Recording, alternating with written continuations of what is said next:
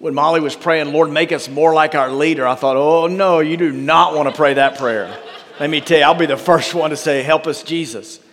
And then she mentioned Jesus is our leader. Whew, that's good stuff. Hey, I want to begin this sermon by talking about next weekend's sermon. How about that? I don't do that often. In fact, I rarely do it. But I want to invite you, I want to ask you to make every effort to be here next week and maybe even invite a friend. At the prompting of my wife and I believe the Holy Spirit, I'm going to do a sermon next Sunday called God and Government and How We Get It Wrong. And she just noticed a couple of other pastors around the country addressing some things, the political climate, the level of anxiety in our world today, and just some stuff that we are getting wrong. And she challenged me to do this. So next Sunday, I want you to be here for this. I think it's going to be something needed, very needed. And so pray for me as I continue to write. I think I actually wrote that sermon before this one, but I'm really excited about that. So come next week, God and Government and How We Get It Wrong. We're going to talk about some politics and religion up in here. I'm going to rattle some cages and ruffle some feathers and probably be a smaller church after next Sunday as well. So we'll have plenty of seats down front next Sunday at 11 o'clock and 9:30 in the gym. Hey, as we start, I want to ask you, what is sin? What is your definition of sin? It's easy to gravitate toward specific sins, to categories of sins, like sins of the flesh, the juicy sins that if you commit them, people talk about you, right? Those are the sins of the flesh. There's the sins of the spirit, the things that are more hidden, that aren't as juicy. One pastor calls them respectable sins or small sins or excusable, acceptable type of sins. But sin has been defined as active rebellion or passive indifference. Sometimes I'm not out doing a bunch of bad stuff, but my heart isn't right toward the Lord. Active rebellion and passive indifference. That's helped me to think about my life. Jesus and his great teachings summons me to think more about my own sin than yours. I invite you on that journey with me. Some of you need to be relieved of that. Just let the Holy Spirit do his job of convicting the world of sin, righteousness, and judgment. The best definition of sin ever, I stumbled on a few years ago, reading a book called The Problem of Evil. The scholar, the theologian is named Alvin Plantinga, and here's what he describes as sin. It's the culpable disturbance of shalom. Now, I know in a crowd this size, with a lot of people, that was probably your definition of sin, right? You were probably thinking a culpable disturbance of shalom. If the preacher presses you on a definition of sin, right? Let's just for a moment address each in a brief way. Let's go backwards. Shalom is the Hebrew word. Now, we've been studying David, right? So we've been in the Old Testament. We've been looking at 1st and 2nd Samuel and some passages there, and of course the Psalms. And we've been in the Hebrew or learning from that. And the shalom is a Hebrew word for what? You know, it's a Hebrew word for peace. It's a Hebrew word for health, wholeness, well-being, and blessing. And this idea is that God intends harmony for the world. He wants you to have peace. He wants you to have peace with God, peace with your neighbor, peace in this political era. That'll be next Sunday. And he wants you to have peace with yourself. Can you think of anything more elusive than peace of mind in our day? Let me just let that hang over you for a second. Shalom, peace, harmony in the world, peace with God, peace with your neighbor, peace with yourself. Going to sleep, having peace of mind. Harmony. Shalom, the Hebrew word for peace. Disturbance. Last night I walked to get something. I was in the office studying. I walked over to McDade's and I walked back and I noticed there was a disturbance in the parking lot. Not the church parking lot, but the dueling parking lot. And there was a police officer and there was a melee. And I thought, good gracious. My first thought is, did they go to Fondren Church?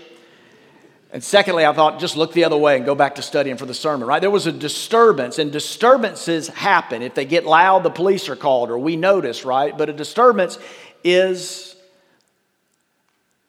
a disruption. And hear me, a disturbance is your heart cry. A disturbance is that visceral, emotional, very real thing that says this world is not as it should be. Things are wrong. It's environmental degradation. It's domestic violence. It's drunk driving. It's parents neglecting kids. It's teenagers rebelling from their parents. It's Wall Street corruption. And it's in this room. It's in every one of us. And it's when we put up walls and we let bitterness get the best of us and come between us. That's a disturbance in shalom, in the peace, the health, the wholeness, the well-being, and the blessing that God intends for you and I. Third word to look at briefly is culpable. That's when you take responsibility. You accept the blame. You want to blame shift. You want to sidestep. You want to point the finger. But to be culpable is to say, I have a part in the disturbance of shalom. I am culpable. I am responsible, and this is my part, and I will accept it. I will not run away from it. And we need leaders in the church and leaders in our world that will be responsible owners. And when you take responsibility and accept ownership, you will feel guilty. I talked to a therapist this week. She said there's a reason people feel guilty, Robert. You know why? We feel guilty because we are guilty. In what way are you culpable of the disturbance of shalom in our world today? I want you to turn, if I said this yet, turn to Psalm 32. I'll give you a moment to get there. And as you're turning, we are going to, I don't want to leave Daniel out to dry, but Daniel shared last week that we had finished up Flawed Hero. And actually today I want to tie a bow because we finished on the flaw last week. We looked at the 1 Samuel 11 where David fell into sin, to adultery, committed adultery. They conceived a child. He killed a man and he covered it up. And we talked about this idea last week, or this story. And today I want to put a bow on it as we look at Psalm 32. You have two options. You and I do, with our sin. How do you deal with your sin? In what ways are you culpable for the disturbance of shalom? There's two big ways. We're competitive people. I want to put them on the screen in the verses category. There's two ways that we deal with our sin. The first is sin management, but that competes with this very biblical idea, this very freeing idea. It's not an archaic religious word. I just don't know that there's a more important word to contribute to your happiness. Repentance. Here are your options with your sin. Sin management versus repentance. Sin management starts with that sin in your heart. And it's aligned so closely with this self-defensive mechanism. How many of you are defensive? How many of you, you're around the house, right, and something comes up? Did you eat the, who didn't put the gas on? What? And your first line is what? Self-defense, right? Can I just say, God hates that, all right? He hates that, and I have it in me. My wife has it in her, in a big way, in a really, really big way. Sin management. Sin management says, God, I'm not going to do this your way. I don't buy that religious stuff. I'm going to manage this on my own. We saw it, didn't we, in David?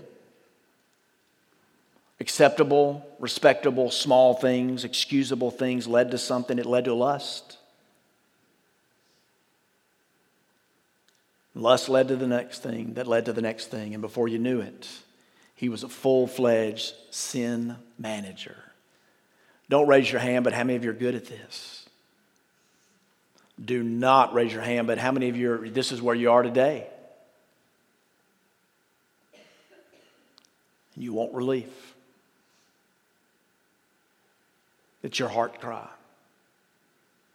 I got to get out of this prison.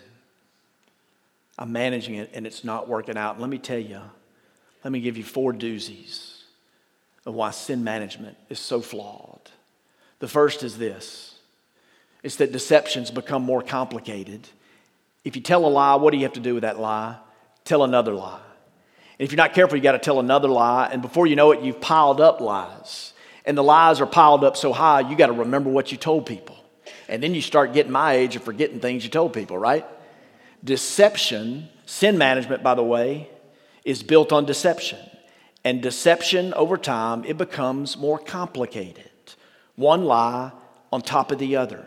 The second doozy when it comes to sin management is people become more suspicious. Lame excuses, alternative alibis, the cover-up. Noticeable, this is not a television commercial, but noticeable behavior and changes in mood and performance and behavior. Before you know it, the sin manager has suspicious people who smell a rat. Wives hire private investigators. Bosses get auditors. Businesses install surveillance cameras. And the sin manager gets a reminder. People become suspicious. On top of that, mistakes become more likely. What happens when you cheat? Let me ask it this way. What happens when you cheat and you get away with it? It can stay with you. It can stay with you, can't it? But let's admit, in our darkness, there's some success there. If you cheat and you get away with it, you think, "Phew, I'm good. I am a good manager of my sin." Now let me say this, just to step back and get some perspective. Management is good. Jesus told really brilliant stories and parables about sound, good managers. And we have experts and consultants who tell us how to manage our business, our investments, our income, our image, our reputation, our stress, our anxiety, our weight, our health, our clutter. My wife has a lot of magazines, right, that talk about how to manage your clutter. Management is a very good thing, but some things don't need to be managed. Pretend for a second that you own a pest control company. And you get called to the home of someone and they say, "Hey, pest control company owner, let's do a thorough inspection of my house. I think I have a problem." And you do a once-over. And after the once-over, you tell them, "Hey, you have I hate these two words, you have a roach infestation." Ugh. And let's say that the owner looks back at you and you give them the standard, my treatment includes the wipe them out plan. It's $132 to wipe them out. Money back guarantee. But the homeowner strangely, very curiously says to you, "Oh, no, we don't want to kill them. We just want to keep them under wraps. We want to manage them. We want them out of our food and away from our bedroom." Now, you would think crazy, right?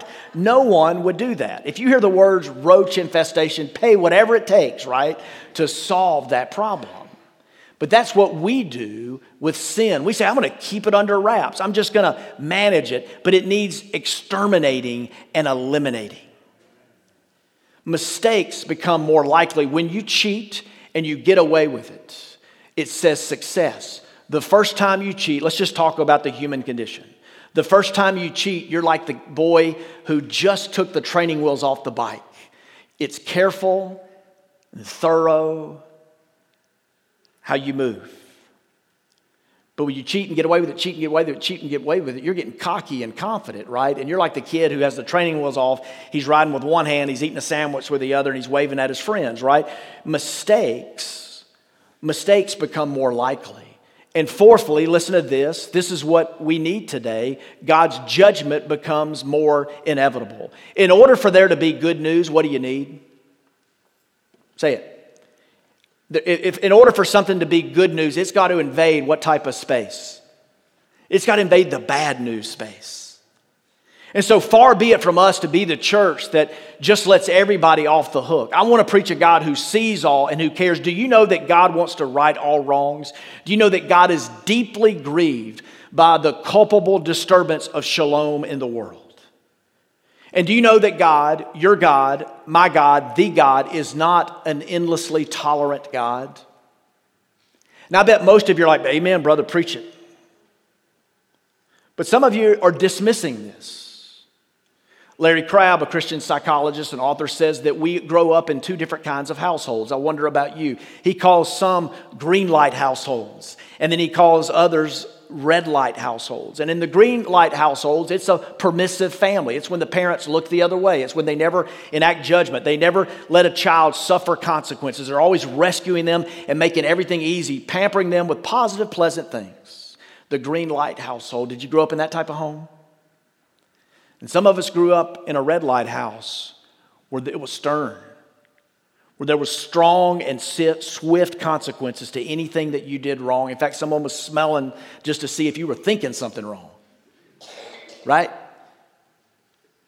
They spanked one of your siblings and you were close by and they spanked you too, right, for what you were about to do wrong. Or you laughed at them getting the spanking, right? And that's a red light household. Now, which did you grow up in? Turn to the person next to you. Tell which, green light or red light? Is it easy to identify? Now, here's the thing. If you grew up in a green light household, Okay, I'm preaching, guys. Come on, seriously. It's 2 lights. It's a simple illustration. Some of you are like, well, I was born in Indianola in the Delta in 1972 with a banjo on my knee. And it was a hard Scrabble life. Anyway, I didn't mean for you to share your life story, but what type of household did you? Do y'all need me, or can I just go? No. I'm like the teacher that had their feelings hurt. But what type of household? Green light or red light? If it's green light, it's easy for you to dismiss this idea of God's judgment. But look, I'm not God. I study His Word and try to speak on His behalf and try to do so with courage and conviction and humility. But I want to tell you, God cares. God is just. God is holy. And He tells people like you and me all through the ages that you reap what you sow. Didn't I quote that last week from Galatians 6? You reap what you sow. There are consequences.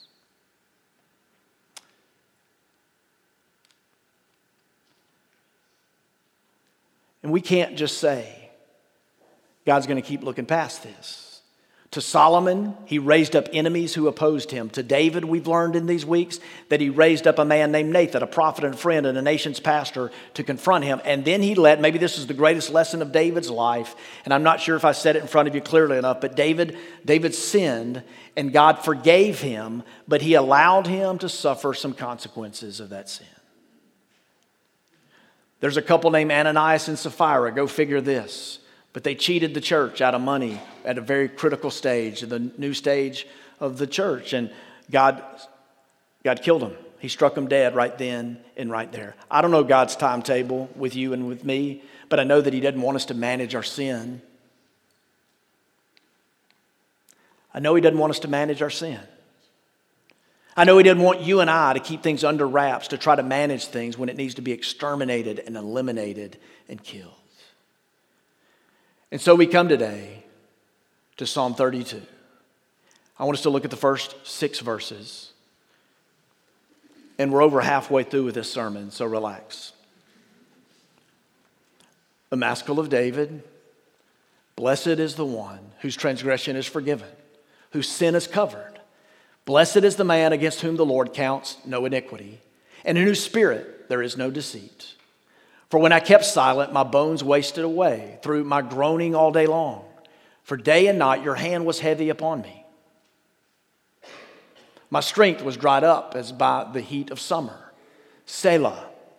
I always want you to learn something when you come to church. Selah is a Hebrew word. It means stop. It's when there's songs going on and they go, stop, hammer time.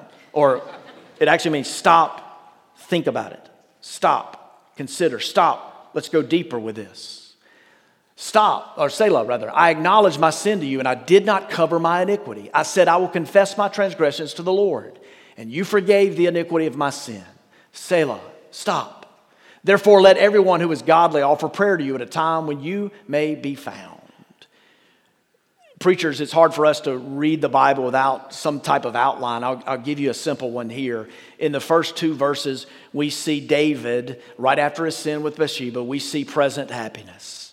And then verses 3 and 4, we see him going back. Because you can do this. You can experience happiness in the present, but you go back and you remember the pain of the past. But there's so much here. There's a clean slate, a new start, a fresh beginning, and it's so real. It's just so real. You're happy, so you can go back and you can do that. Now, let me be honest with you. When I'm not in a place of freedom, when I'm enslaved to public opinion, when I'm hearing the chorus of every single protest or every slight thing happening, and I make mountains out of molehills, as they say, I'm not in that place. And I don't want to dredge up stuff from the past because it's just painful. And that past stuff, that painful stuff in the past, it just saps the joy from your present. But here's David who experienced something so real. Now let me stop for a second, Selah, and let me ask you.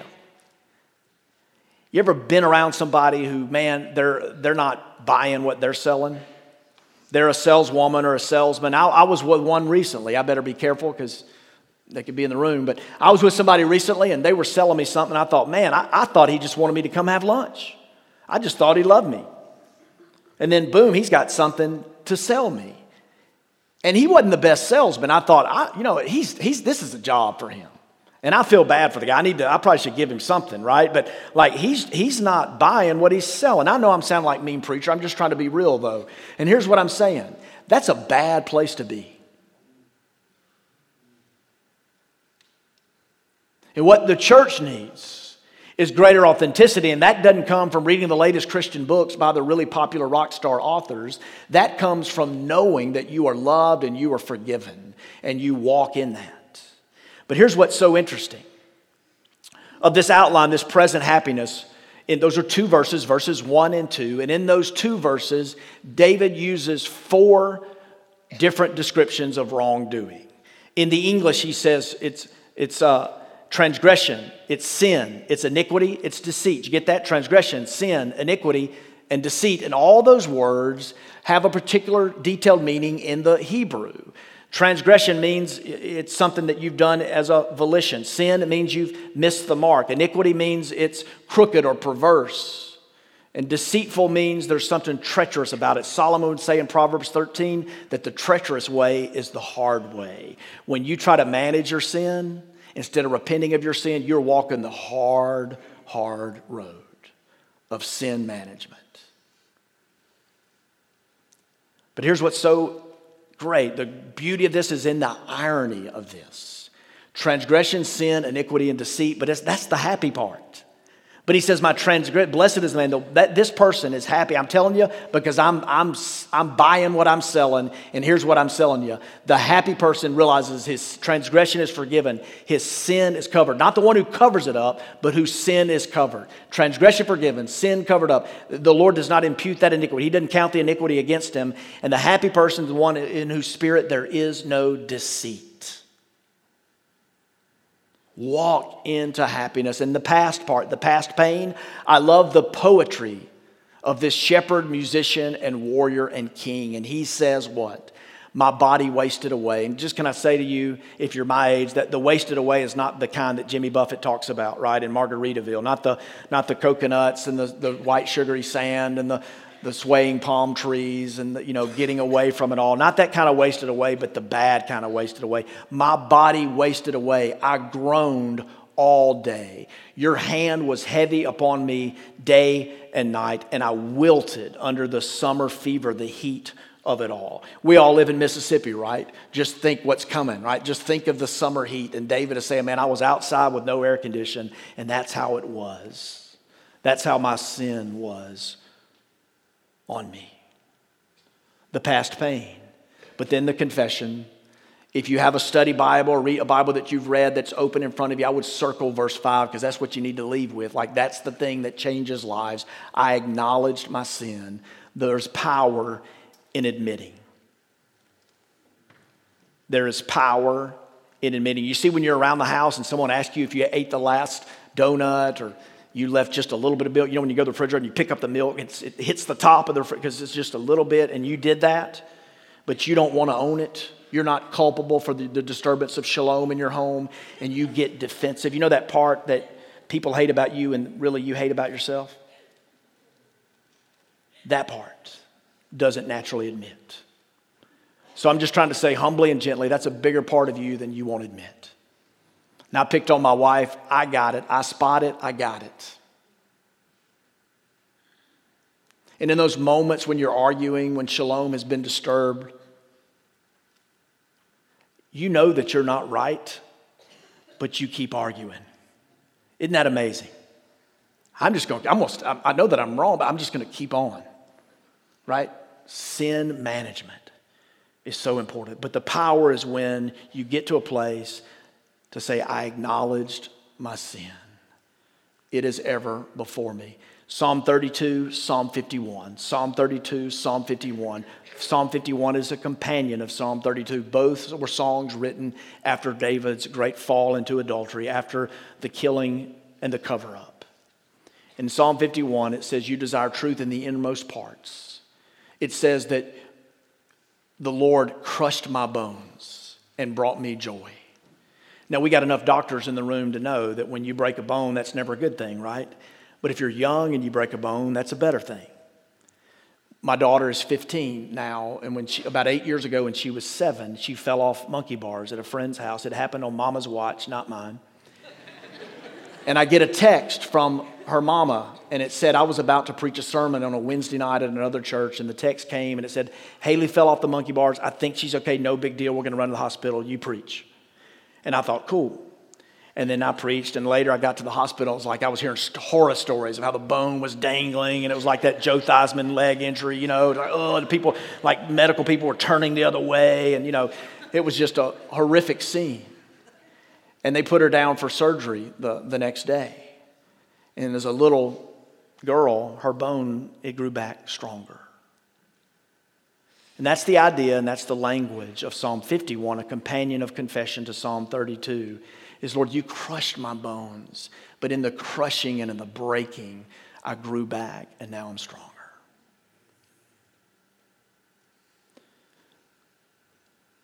So, church, what would it look like for you? What would it look like for you today to move away from sin management?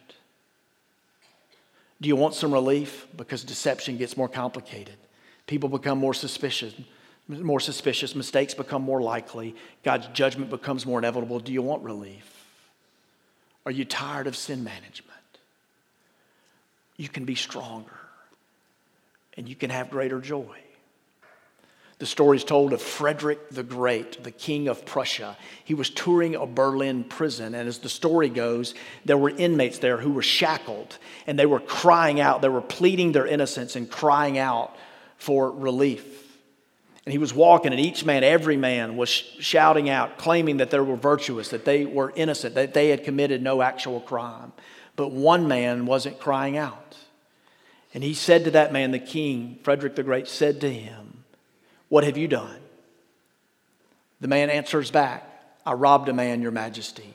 "Are you guilty?" He says, "Yes, Your Majesty." The story goes that Frederick the Great, the king of Prussia, in this Berlin prison, looked at one of the guardians and he said, "Let this scoundrel go. He's going to be in here corrupting all these good, innocent, and virtuous men."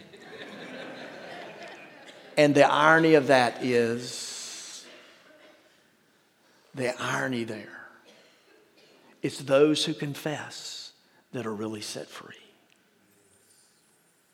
It is those who confess who are really set free. The Bible tells us in 1 Peter 4 that love covers a multitude of sins. I hope you have that at home. I hope you'll give that to me. I hope your love for me, if you know me, know my flaws, I hope your love for me will cover some of my sins because I need it. And like you, I sin, and like you, I have self-defense, and like you, I try to manage my sin, and like you, I've gotten into some pickles over the years, and like you, I thought I'd gotten away with something. And I'm so glad. Just nod, shake your head, say something if you're glad that love covers a multitude of sins. Are you glad? But that's 1 Peter 4. But if you back up to 1 Peter 2 and verse 16, it says, "Do not use your freedom as a cover-up for sin." You can't be free. You can't have a covering for what you cover up.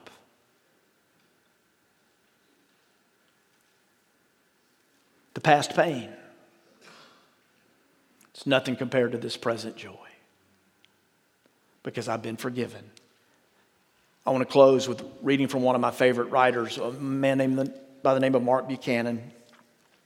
He talks about, I want to say this respectfully, he talks about confession as it's interpreted and practiced in the Roman Catholic Church, in the Protestant Church, and on the airways of television and radio. He says this word, confession, it needs some definition. It needs to be distinguished from other pictures. Historically, the practice of confession has suffered abuse and needs rehabilitating. On one side, the Roman Catholic Church instituted confession as a sacrament that the faithful were expected to resort to regularly. This began as a good thing, but in many ways deteriorated into mere mechanism and manipulation.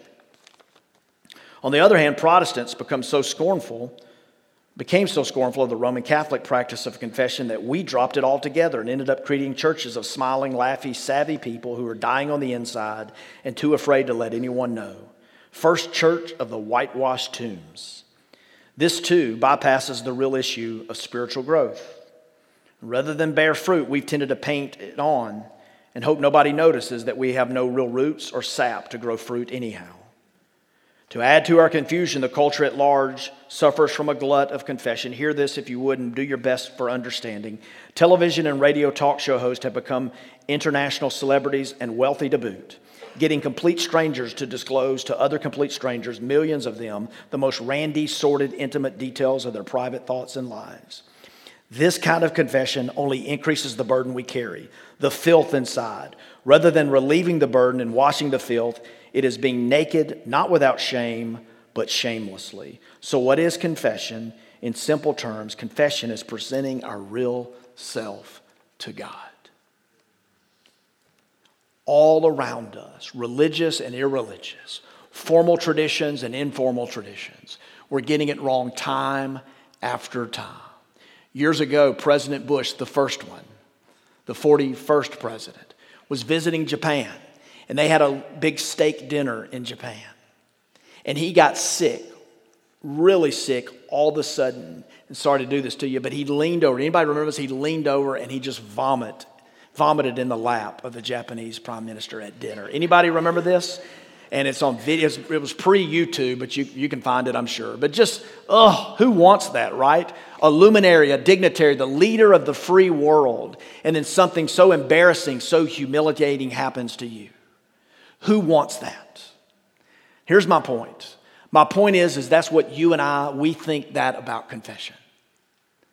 We think if I vomit, it's just going to be so humiliating, so embarrassing that I won't recover. And the irony is, it's when you manage things in your image and your reputation that you're not set free. Now let me get vulnerable. Several years ago, I opened up my life to a couple of men and just told them everything. Trusted, godly men. Men who loved me and who had proven to rejoice with those who rejoice and weep with those who weep. And I felt like in some areas I had not guarded my heart. And I was faithful to my wife. I was generous with my tithes and offerings. I was obeying the laws of the land. There weren't any juicy sins of the flesh. But I had a whole lot rolling around up here and in here. And I didn't know if I was going to go crazy. I was carrying the weight of worry. And I was afraid to admit it to anybody. I was a bundle of insecurities and I needed help. And so I just told these two trusted friends everything. Things I didn't want to tell them. Things that they had a good chance, maybe they're going to think less of me. I wouldn't be invited to be the MC at the Campus Crusade conferences or to ever be the keynote speaker.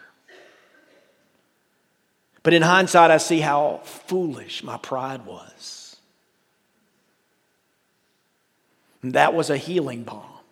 And what I thought was such an aberration, so risky and vulnerable, really should be in so many ways the norm. In fact, I'm due for a checkup.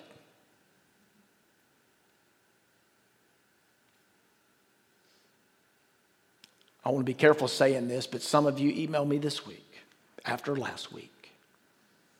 Most of you did not. And you started with some sort of apology. In every email I read, I just thought it doesn't have to be this difficult. So many of us are locked in the vice grip of sexual sin. Man, we got to bring that stuff out and into the light. These aren't my words. You take them or leave them. Love them or loathe them. But James 5:16 says, confess your sins to one another so that you may be